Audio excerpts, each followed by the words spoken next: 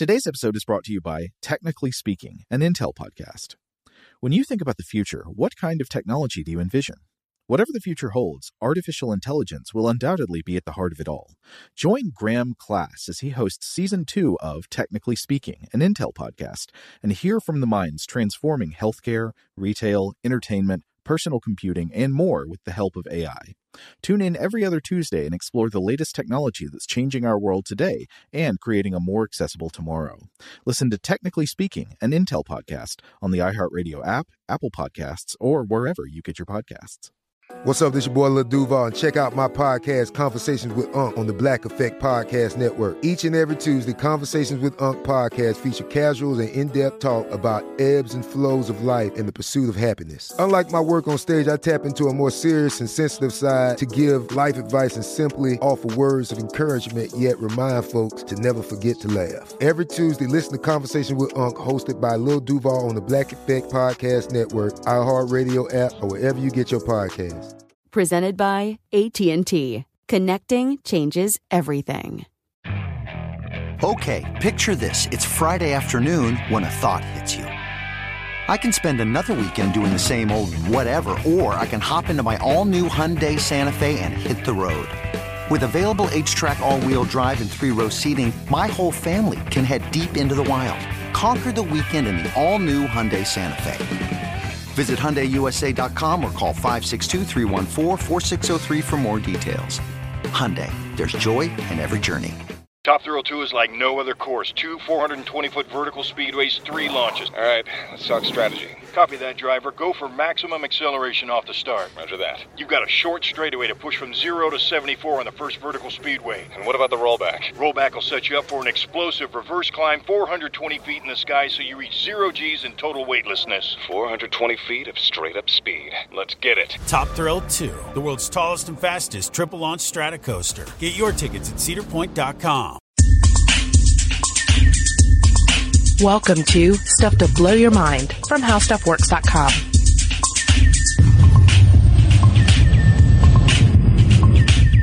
Hey, welcome to Stuff to Blow Your Mind. My name is Robert Lamb. And I'm Julie Douglas. Julie, Valentine's Day, fast approaching. So, of course, we have decided here to devote a few different episodes to, you could say, Valentine's Day content, or maybe anti-Valentine's Day content. Yeah, usually Valentine's Day comes around and we sort of begrudgingly do an anti-Valentine's Day, just to be like, yeah, it's coming up. Yeah. Terrible. But I've noticed this time we have like 5 or 6 topics that we have planned to really plumb the depths of different aspects of Valentine's Day. And to really attack it from like 4 different fronts and just take it out. Yeah, 2015. Not to dinner, just take it out. No, take it out. Yeah. You know what we're talking about here. Mm-hmm. So 2015, we're really going to get into Valentine's Day. We're going to dust it and put it away. And we're going to start by exploring the color pink. Yes, because pink and red are the predominant color scheme for Valentine's Day. It's the colors that just assault you come pretty much the end of January, maybe even right after Christmas these days. You start seeing it popping up everywhere, trying to sell you that candy, try to sell you those flowers, try to sell you God knows what else, all in the name of this big commercial holiday. Yeah, I call it the pink menace. And I call it that for a couple of different reasons. Some, the associations with Valentine's Day, which is this sort of triacle that we cling to, these notions of idealized love and so on and so forth. But also because I just don't enjoy the color pink, and I never have. So you don't like looking at it? You don't like wearing it? It makes me feel unsettled. Okay. And this is something I'm going to point out. I think some of our female listeners will understand what I'm talking about here. There is a certain hue of pink that you will find in a gynecologist's office. And it's usually this kind of mauve-y pink hue that you find in literature about the reproductive system, or you even see in the models of the reproductive system. Okay, I know what you're talking about. That shade of pink you also see on the translucent pages that go over anatomical illustrations. You see it like nice and shiny there. Yeah, but you particularly will see it in a gynecologist's office, and I call it vagina pink. And it's just that kind of shade of pink that's just, it doesn't have a lot of verve to it. Mm-hmm. It's a bit of a depressing pink. And also, I feel like I'm in the gynecologist's office. I don't necessarily need to be walloped over the head with this color. I know what I'm there for. You know what I'm saying? Yeah. Yeah, I mean, in our culture, pink has become this huge gender thing. It's become the color for females, right? It's become fetishized, I think. Yeah. I mean, think about pink diamonds, pink firearms, pink Legos, which we'll talk about in a little bit. Pink salt, does that count? I feel like that is a natural colored salt, right? Himalayan salt. Mm-hmm. And it's very tasty. So I will put that to the side. Okay. Beautiful cracked over a freshly baked pizza. Okay. So in this episode, we're going to discuss pink. We're going to talk about pink from a cultural and historic standpoint. We're going to break down some of the science of pink. And, and at the end of it, we're going to reach out to the rest of you and get your input on pink as a color that appears in our surroundings, as a color that we take on for ourselves. How do we feel about it, and how does it make others feel? Yeah, I'd like to read this quote from Elizabeth Camp. She's writing for Aeon magazine, and she says, "Pink matters because it is bound up with ways of being in the world that are partially aesthetic, but also personal and political. Colors encode aesthetic norms that run straight through to style, personality, culture, and class." Growing up, I feel that pink was never like a huge deal. Like I wasn't one of those kids that was raised with this idea, like just beaten into you do not wear pink because pink is a girl's color. But on the other hand, I don't remember having a lot of pink clothes, except perhaps around Easter, where you would have to have dressed in sort of pastel colors and everybody goes to church and you get this horrible picture made, and it's, and you're a kid. It's kind of sunny out. All you want to do is get out of those church clothes. But instead you have to stand around and stay in them and wait for everybody to get together. Yeah. So I have kind of those connotations with pink and some of its pastel colors. Not so much that it's, I guess a little bit that it is feminine as well, because you end up going to junior high, and then it's the issue of gender is huge, to the point where I remember being made fun of because my legs weren't hairy enough. And therefore it was a sign of femininity in me, and was there, and I remember feeling bad about it, like, I guess I have to wear long pants all the time. Yeah, I was going to talk to you about that. But let me ask you this: does the color pink ever evoke associations with calmness or peacefulness? Well, I will say, when it comes to Pepto-Bismol, there is the promise of possible peace with the color. But with that, I also have a strong memory of, it was either me or one of my sisters taking Pepto-Bismol for an unsettled stomach as a kid, and then vomiting it up against the wall and onto the floor, and the floor was white carpet. So we had a nice pink stain there from where someone had vomited. Okay, well, that ties in lovely to a color called Drunk Tank Pink. And why does that tie in so well? Well, it is a color that was used, and actually I believe it's still used in some holding cells in jails. It's a bubblegum pink color, and think about a sort of maybe an unruly intoxicated person. They're locked up. The cell they're put in is that's Drunk Tank Pink. What are the effects? Well, the idea here is that the pink is going to have a calming effect, a soothing effect, because you have not necessarily a delightful TV drunk like Otis on Andy Griffith's show, but rather somebody who might be a little violent, a little out of it, and a little perturbed that they've been apprehended and placed inside of a cell. So, if there is a promise of potential calming from this color. In fact, if you have some studies that back this up as well, all the more reason to just throw a bunch of pink paint at the problem and hope that it's kind of a magic bullet, right? Yeah, and this was discovered in the 1980s by psychologists who figured out that this hue of pink could really calm people down, and they used it on buses, school buses. They painted the seats pink, and they discovered that vandalism rates declined. Door-to-door charity workers wore pink shirts, and their donations rose threefold. And some very clever football coaches even introduced the color into locker rooms. Yeah, in particular, the visitors' locker room at the University of Iowa was painted pink back in '79, and it was heavily criticized for being, this means of demoralizing and also trying to to use colors to manipulate the effectiveness of your opponents. One of the key individuals that pops up in these studies is Alexander Schaus, and that's why you'll sometimes see this particular mode of pink referred to as Schaus pink, also known as Baker-Miller pink, also known as passive pink, also known as P6118. Which I like that because it sounds even more nefarious, like you're going to use P6118 against your enemies. Well, and that has sort of a incarcerated sound to it as well, right? Yeah. Bring out the P1618. Schaus is quoted as saying, even if a person tries to be angry or aggressive in the presence of pink, he can't. The heart muscles can't race fast enough. It's a tranquilizing color that saps your energy. Even the colorblind are tranquilized by pink rooms. Very much playing into this idea that it's like a vampire of colors. It just saps your soul out of you.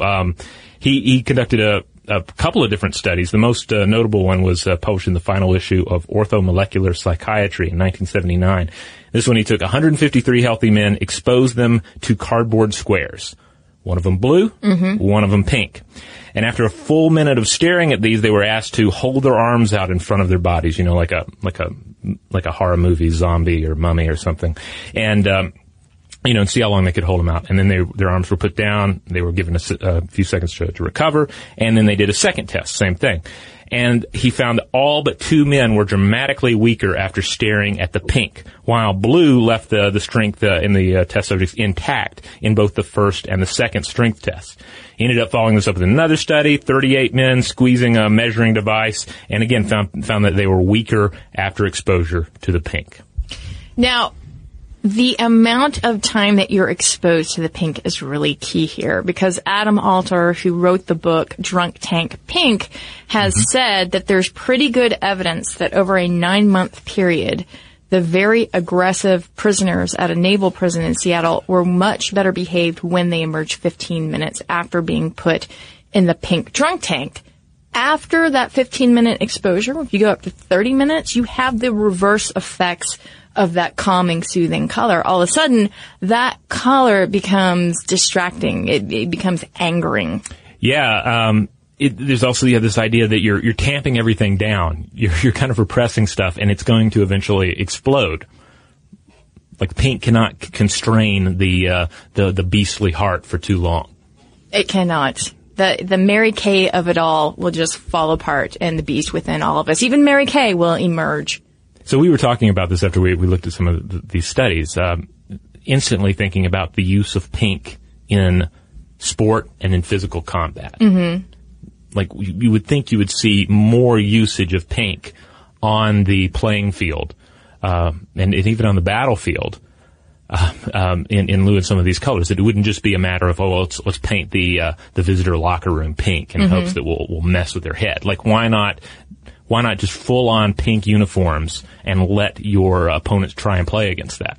You have a 30-minute advantage, right? And then they're going to start to become aggressive, but maybe they'll be a little over-aggressive. I don't know much about sports, but maybe it's like a judo thing where, they're really ramping it up, then you can adjust accordingly and use their aggression against them. Well, we were also talking about Dennis Rodman, who we were saying seems to have co-opted a lot of the more feminine aspects of his dress and his portrayal of himself. I mean, just think about this guy. He's a big guy. He is, if I were to be a basketball player and met him on the court, I might be like, wow, okay, this guy is formidable. Mm-hmm. But now think of Dennis Rodman wearing lipstick, or his hair is a very feminine color, or he's wearing makeup. Yeah. And all of a sudden it's like you're playing against a drag queen. And this becomes an entirely different proposition, because now Dennis Rodman is playing with coda, with gender,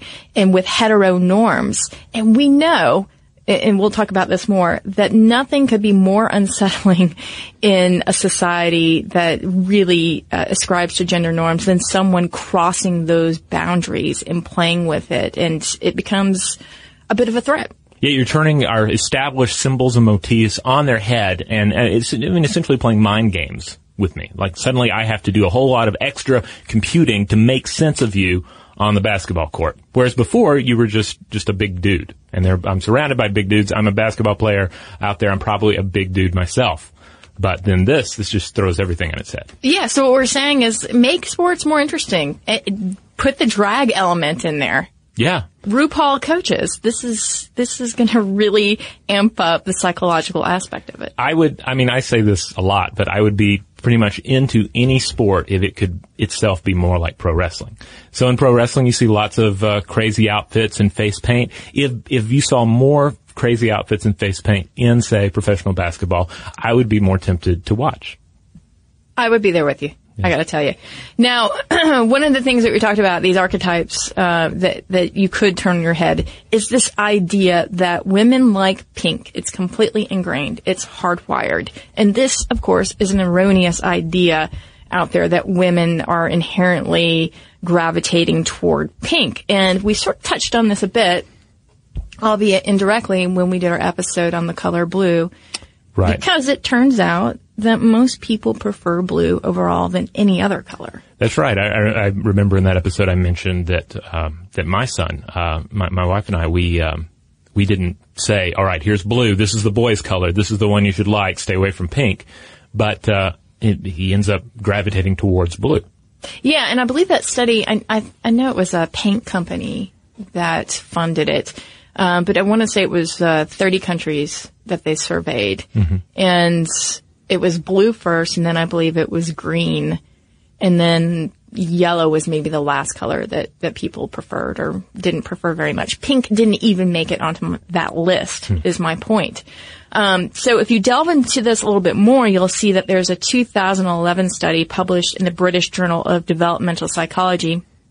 And they had 1-year-old girls and boys that were shown pairs of identical objects like bracelets, pillboxes, and picture frames, but with one of those objects being pink and the other being a second color. Now, they were no more likely to choose pink than any other color. But after the age of 2, the girls started to like pink, and by 4, boys were determined in their rejection of pink. And the point of this is that it is not hardwired. It is a cultural script that kids begin to absorb via all of the media around them, via the ways in which their parents may dress them or direct them toward things. Plus, you're growing up in an age of TV abundance. You're just constantly marketed to with products, the pink for the girls, the blue or some other color for the boys, and it's just beaten down into your head. That being said, it's weird to look back at my own childhood, having been raised very much in this age of just all the television you can stand, and then all the messages that are on those airwaves. I distinctly remember Kinkishi muscle figures. I don't know if you remember these at all. They're like little, a Japanese product, if I remember correctly, and it was Kinkishi in Japan, and in the U.S. it was Muscle Men. And they were all these kind of wild, sort of pro wrestler characters, but they had like, crazy animal heads or extra limbs. They were just elaborate comic book type characters, but they were all made out of this pink, bendable material. And there was nothing, you just completely accepted that. They're pink. Mm-hmm. I guess they're kind of fleshy. I don't know. They were called muscle men. Yeah. Yeah. Then muscles are pink. They weren't called squishy, non-muscly women. I guess. Yeah, maybe that's the thing. Maybe there was a discussion where someone said, all right, these Kinkishi guys are pretty cool, but if we're going to market them in the U.S., we need to name them something really masculine to make up for the pink color. I don't know. Yeah, that's some gender performance term there, like muscle men, yeah. All right, we're going to take a quick break, and when we get back, we are going to talk about the color pink and how it actually hung with the guys for a long time.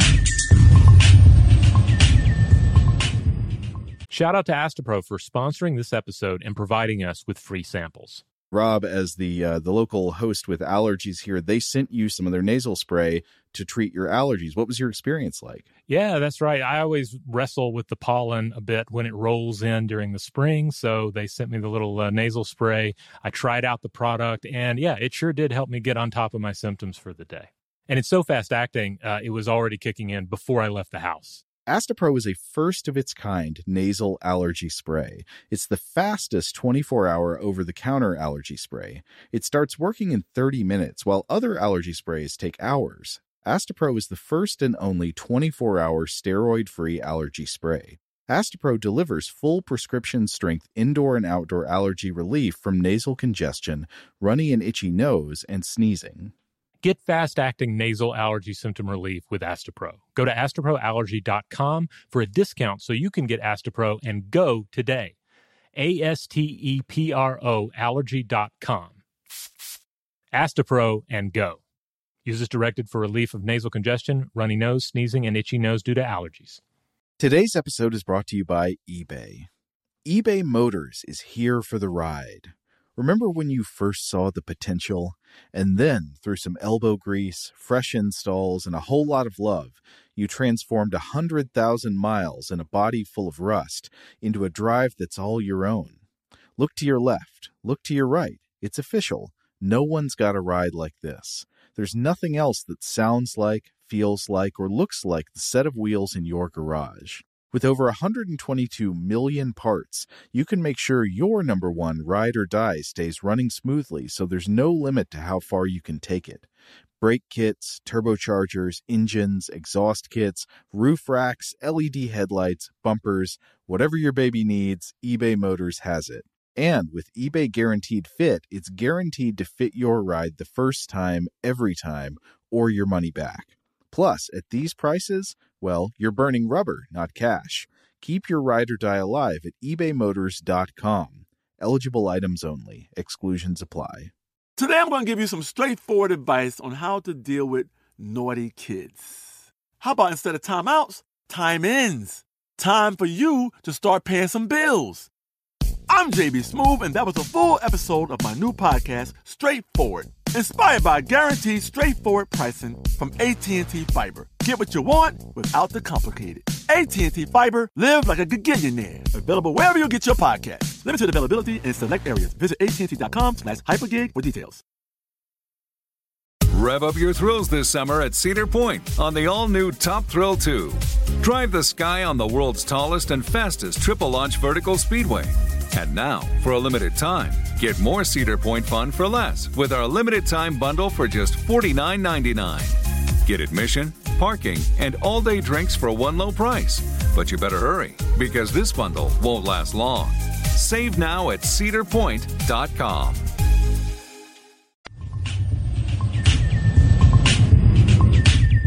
All right, we're back. We're talking about pink. We've already talked about some of the psychology of pink and the science of pink. Now we're talking about gender and pink, and specifically how it's become coded into our culture, especially here in the West. Yeah, because we think about pink as just being squarely for girls and women, but in fact, up until the 1900s, it was just as equally worn among men and women, and in the 1700s too. You look back at old plates, and you will see that men were just as likely to wear shades of lilac and pink as a woman. So, what's interesting is you get to the 1900s and you get to children, right? And this is where the coding begins. And largely, in the early 1900s, you have white clothing for children. And the reason for that is because when they're very young, what do? They spill things all over themselves. They urinate on themselves. There's a lot of washing of clothes. And so you don't want dyes in there. But as the chemical process gets a little bit easier for clothes to retain dye, then you begin to see more color spring up in children's clothing. Okay, so we go from basically not having colors for the children, and now we have them. So yeah, suddenly colors are in play for the young children, and it's left to the fashion authorities to tell you what colors you should dress your children in. And interestingly enough, since there's not an established culture of pink for girls, blue for boys, and in fact pink is historically had been used by men and had been a masculine color in many instances, you saw advice such as the following from a June 1918 article in the trade publication Earnshaw's Infants Department. It said, "The generally accepted rule is pink for boys and blue for the girls. The reason is that pink, being a more decided and stronger color, is more suitable for the boy, while blue, which is more delicate and dainty, is prettier for the girl." The complete reversal of what ends up becoming the gender color standard. Right, because pink is associated with red, and red is a more virile, sanguine color, like the color of blood. It's robust. Indeed. I mean, you're familiar with Game of Thrones. Yes, I am. You know House Bolton, of course. Yes. Vicious vicious house. Their sigil is the flayed man, and the colors of that sigil, red and pink. That's the colors of taking a person's skin off. I was just about to say, that's what you would find, right? Yeah. Little pink, little red. Yeah. Now, the color pink didn't become co-opted for women until after World War II. Now think about this, because this is important. Mm-hmm. During World War II, you have Rosie the Riveter. Yes. You have a pretty stark reversal of gender roles, right? Because you have now women that are in factories and they are working and they are making an income. Because the men are having to go overseas and fight in the war. Exactly. So what happens after that is men return, and then there's this really intense movement for heteronormatizing the gender roles. Huh. For essentially putting women back in their place. And you see that in the fashion of the day, right? Because you see post-World War II, no longer is Rosie wearing her dungarees, right? Her blue dungarees. You see women in ads with like nipped-in waists, and they're wearing a lot of pink, and a lot of product plays coming in. You see a lot of shades of pink in the products that are being offered. And the message is that the woman's house is her domain. So it's no longer like Rosie the Riveter. It's more like tend to your roses. Yeah, your pink roses. And instead of working on the machinery, suddenly you have the benefit of all this new futuristic machinery that's coming into your kitchen and into your household for you to utilize in your traditional feminine role in the house. Yeah, and hey, why not get some of that stuff in the shade of pink, especially new beauty products too, right? You've got a pink brush to comb your hair 100 times a day. Now, in the 70s, you do see pink taking a backseat. And some of that is because of the more feminist-oriented ideas that colors should be unisex. Mm-hmm. But then the big 80s return, and with the 80s, neon colors, fuchsia, and you see pink kind of trickling in again as a hyper-gender performing color. Yeah, because on one hand, you get the idea that, you know what, well, you know, women can be scientists, of course. Women can have all these different roles in society, but not only are they strong enough to do that, they're strong enough to wear pink if they want to. Right? Yeah, yes, but I feel like some of this was really just a marketing juggernaut. Yeah. And we've seen this, of late in, say, Legos. Mm-hmm. Because no longer is it just, here's these primary colored Legos. Now you have more girly hues of Legos and pink and purple and other pastels that are being marketed. It's pretty brilliant because now if you have a 2-child family, 2 different genders, you don't have just one set of Legos, you have 2. Yeah, and it's the same thing with like a easy bake oven type devices. I've seen those where you have the existing one, which is generally some sort of a pink kind of a color scheme. Then you just change it to black or blue or something, or black and green, and get a boy to cook little gross things in it, right? And then it's marketed to those gender stereotypes. Yeah. Side note, my daughter got an Easy Bake Oven for Christmas. Oh, yeah? What color is it? Am I totally miscasting it? Purple and pink, I gotta tell you. Oh, okay. Although they come in different colors. And the pizza is disgusting. I didn't think I'd ever met a pizza I didn't like. Mm-hmm. And I had to spit it out into the trash can. I don't know what they're using in that mix. Also worth noting in this whole 1980s reconfusion of pink is that you also see pink being utilized in fashions for men, but it's oftentimes kind of wrapped in this way of thinking like, he is so masculine, he's wearing pink, he doesn't even care. That's how masculine he is. I feel like that's what happened with purple. Remember the purple tie craze and purple shirt craze happening in the manosphere? No. Yeah, that was I want to say for some reason, God, why is this in my head? Regis Philbin ushered this in. But anyway, over the past 5 years, it was yes, wearing purple. We're doing it with style and masculinity, which is totally fine with me. I just think it's interesting to see colors genderized like that. But then I feel like a lot of that kind of gets back to this whole idea of, again, what the color represents, and this idea of children and pink and little girls are sugar and spice and everything nice. And boys are, what is it, puppy dog tails and Yeah, snail tails, gross things, slimy things. Yeah, and then pink becomes this sort of confectionery color, right? And girls are like cupcakes. And not to take this too far afield, but what happens when you transform a girl into everything nice and she's all delicious spice and she's a cupcake? It's a lot easier to walk that kid into objectification the older she gets. She's something to be consumed or to be, looked at. Yeah, she's something unnatural, something manufactured for consumption. And it's really weird place to wind up as a culture.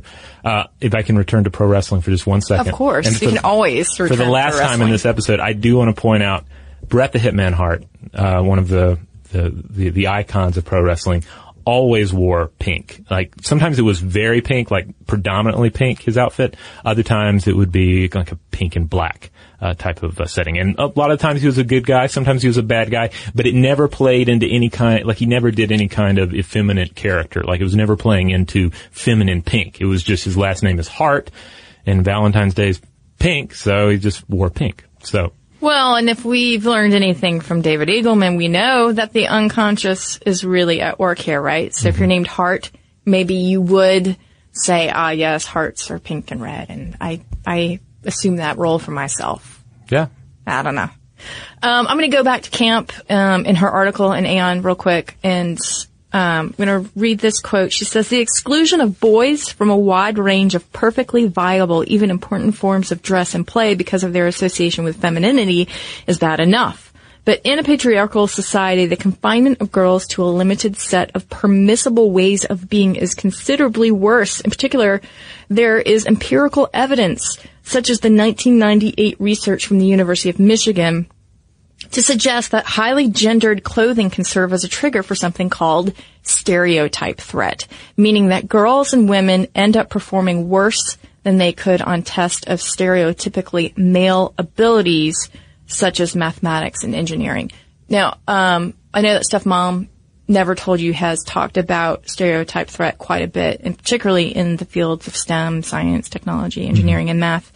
But this is all part and parcel. This idea that you're performing gender, you're doing it via color, via the things that you wear. And if girls are bad at math, as Barbie once said when you pulled a cord on her, then they're primed to be bad at math.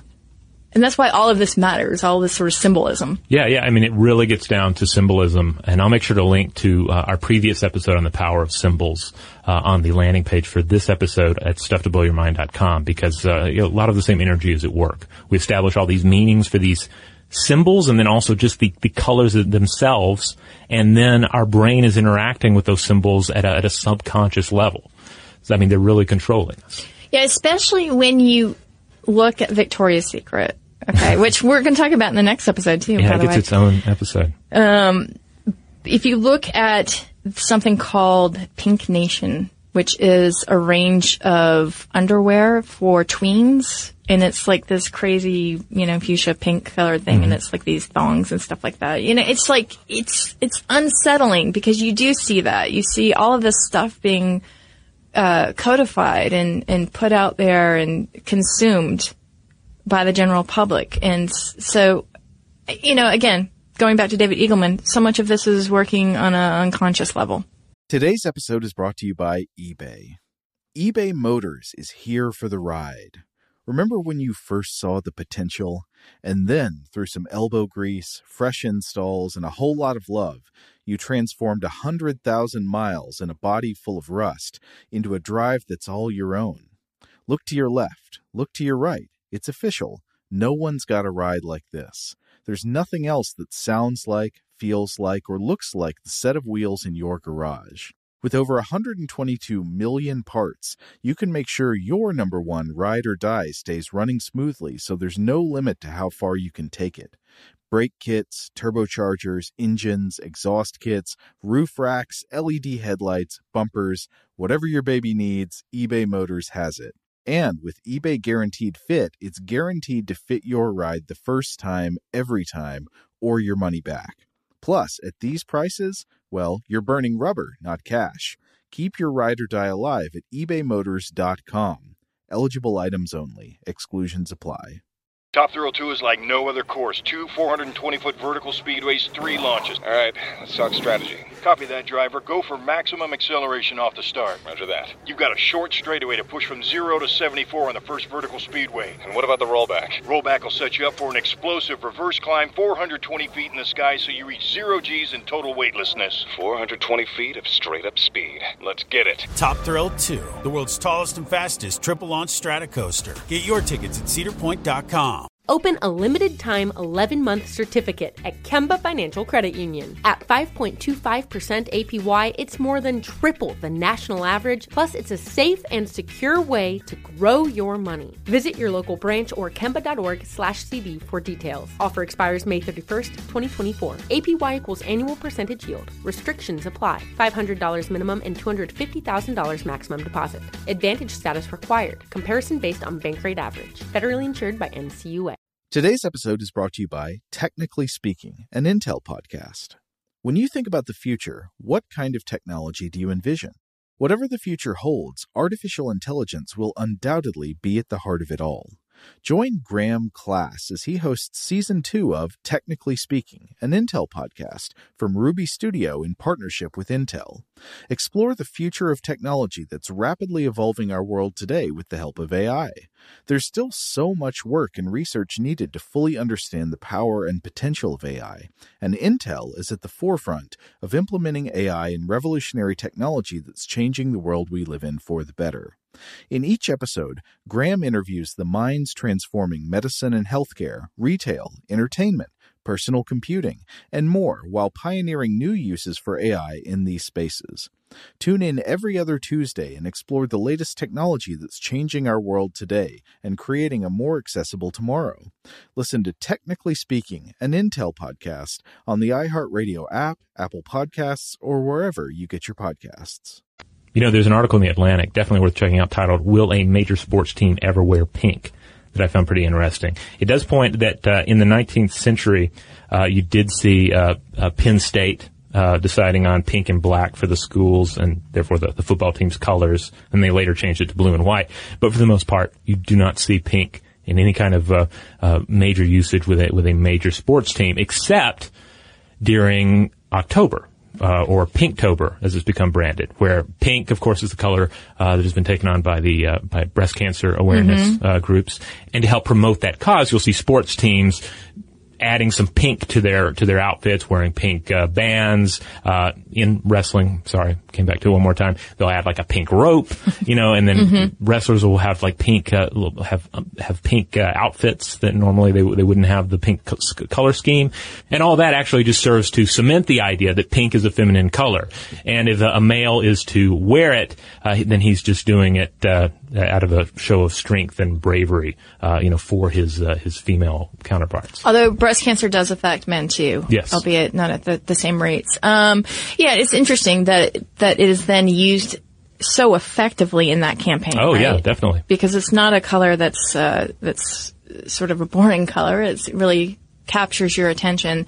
And so it is put to good use in that campaign. And as you say, it further cements the idea that it's genderized. And then there's this additional idea that maybe there's a pink pride going on, via the pink Lego set. Like maybe it's hey, well, girls can be engineers too, and they, we'll just put some pink on it and encourage them to do it. Mm-hmm. But in my mind, I don't know why you would have to associate pride with it. Why wouldn't you just encourage the child to play with whatever the engineering building block set in the first place in a very non-gendered way? Yeah. I mean, unless it's, the point where they're already completely controlled by the symbols in place. Yeah. And that, my daughter certainly went through a brief pink phase, and I would say that she's pretty well balanced in whatever you would say the colors of that symbolize being a girl and a boy. And she was Jay from Ninjago for Halloween. She was so excited to be the blue ninja. So I have hopes there because, we've tried to tell her that these sorts of things are available to you no matter what your gender is. Is there a pink Ninjago? There is not a pink Ninjago. There is Naya, who is she's not a ninja. She's a samurai. Mm-hmm. And so she's a bit apart from the rest of the ninja, but, she's a character on there. But my daughter's not interested in her. She's interested in Jay. No, she wears red. Okay. The question that we have about pink, and we're not trying to... blow your mind? No, I was going to say we're not trying to whittle pink down to nothing. But the question that comes up is, does pink even exist? Which is kind of not a fair question, but we'll go ahead and ask it. Right. It definitely made the rounds, this particular headline, because at surface level, it's just nice and mind-blowing and makes you really love science, if you're the type of person who loves science without reading beyond a headline. Then yeah, you just think, whoa, pink doesn't exist. I see it, but it doesn't exist. That's blowing my mind. That's like, but when you actually get into it, it's a bit more complex than that. But it's also a bit more mind-blowing than that. When you start talking about how we perceive colors and ultimately how we perceive the details of what we take to be reality. Yeah. I mean, here's the simplest way to say this is that, there is no single wavelength of visible light that appears pink. So think of Roy G. Biv, right? You're red, you're orange, yellow, green, blue, indigo, and violet. Mm-hmm. That is all the visible spectrum of light. There is no pink within it. Yeah, we don't see pink wavelengths of light. Something looks pink because certain wavelengths of light are reflected and others are absorbed by the pigments. Pink is a reflective color, not a transmissive color. You perceive it because your brain translates light bouncing off of the pink object. And moreover, it's a bit of color mixing by your brain. So consider this. At the back of your eyeball, specifically on your retina, you have a bunch of rods and cones. Okay. Now, rods are just all interested in the amount of light that's coming in, right? Mm-hmm. They're light sensitive. And cones, on the other hand, are all interested in color. But the cones come in only 3 types: red, green, and blue sensitive. So what's a pink to do?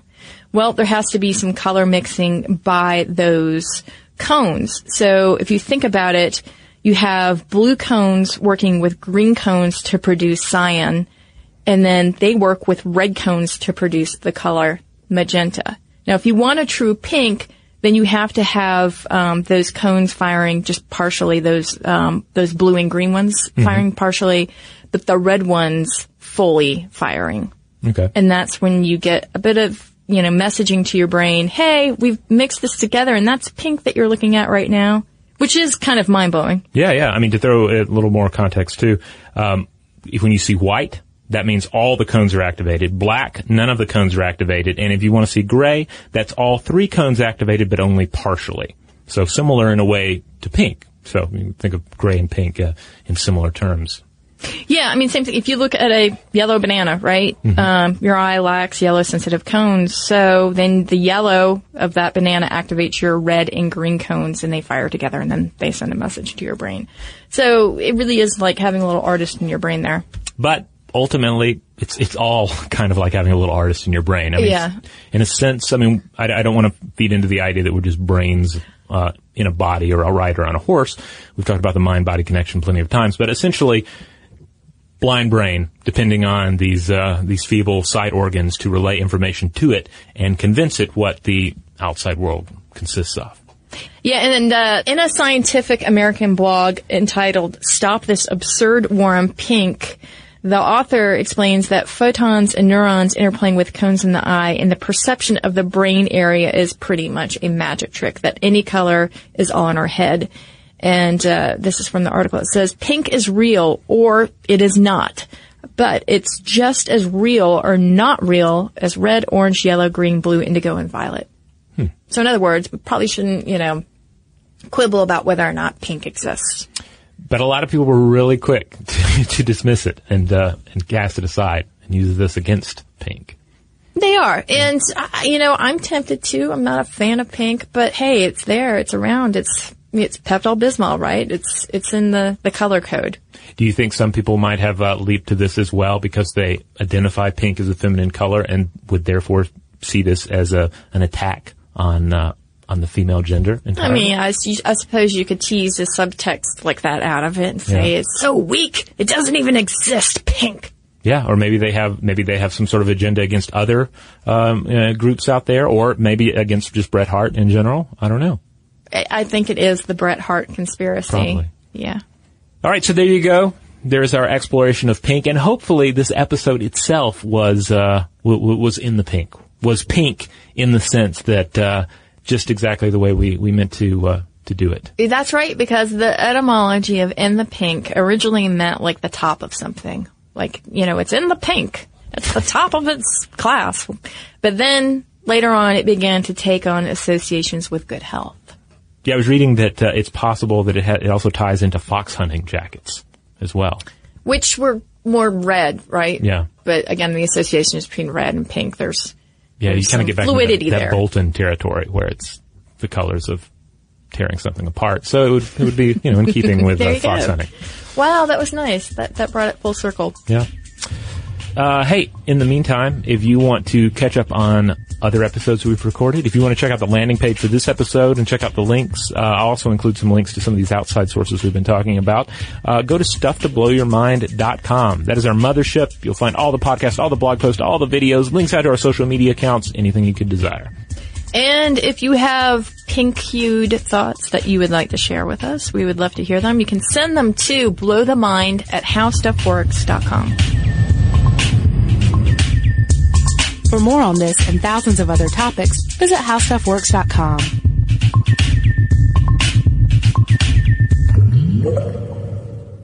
Today's episode is brought to you by Visible. The future of wireless is here, and it's transparent. Switch to Visible, the wireless company that makes wireless visible. Get a one-line plan with unlimited 5G data powered by Verizon, just $25 a month, every month, taxes and fees included.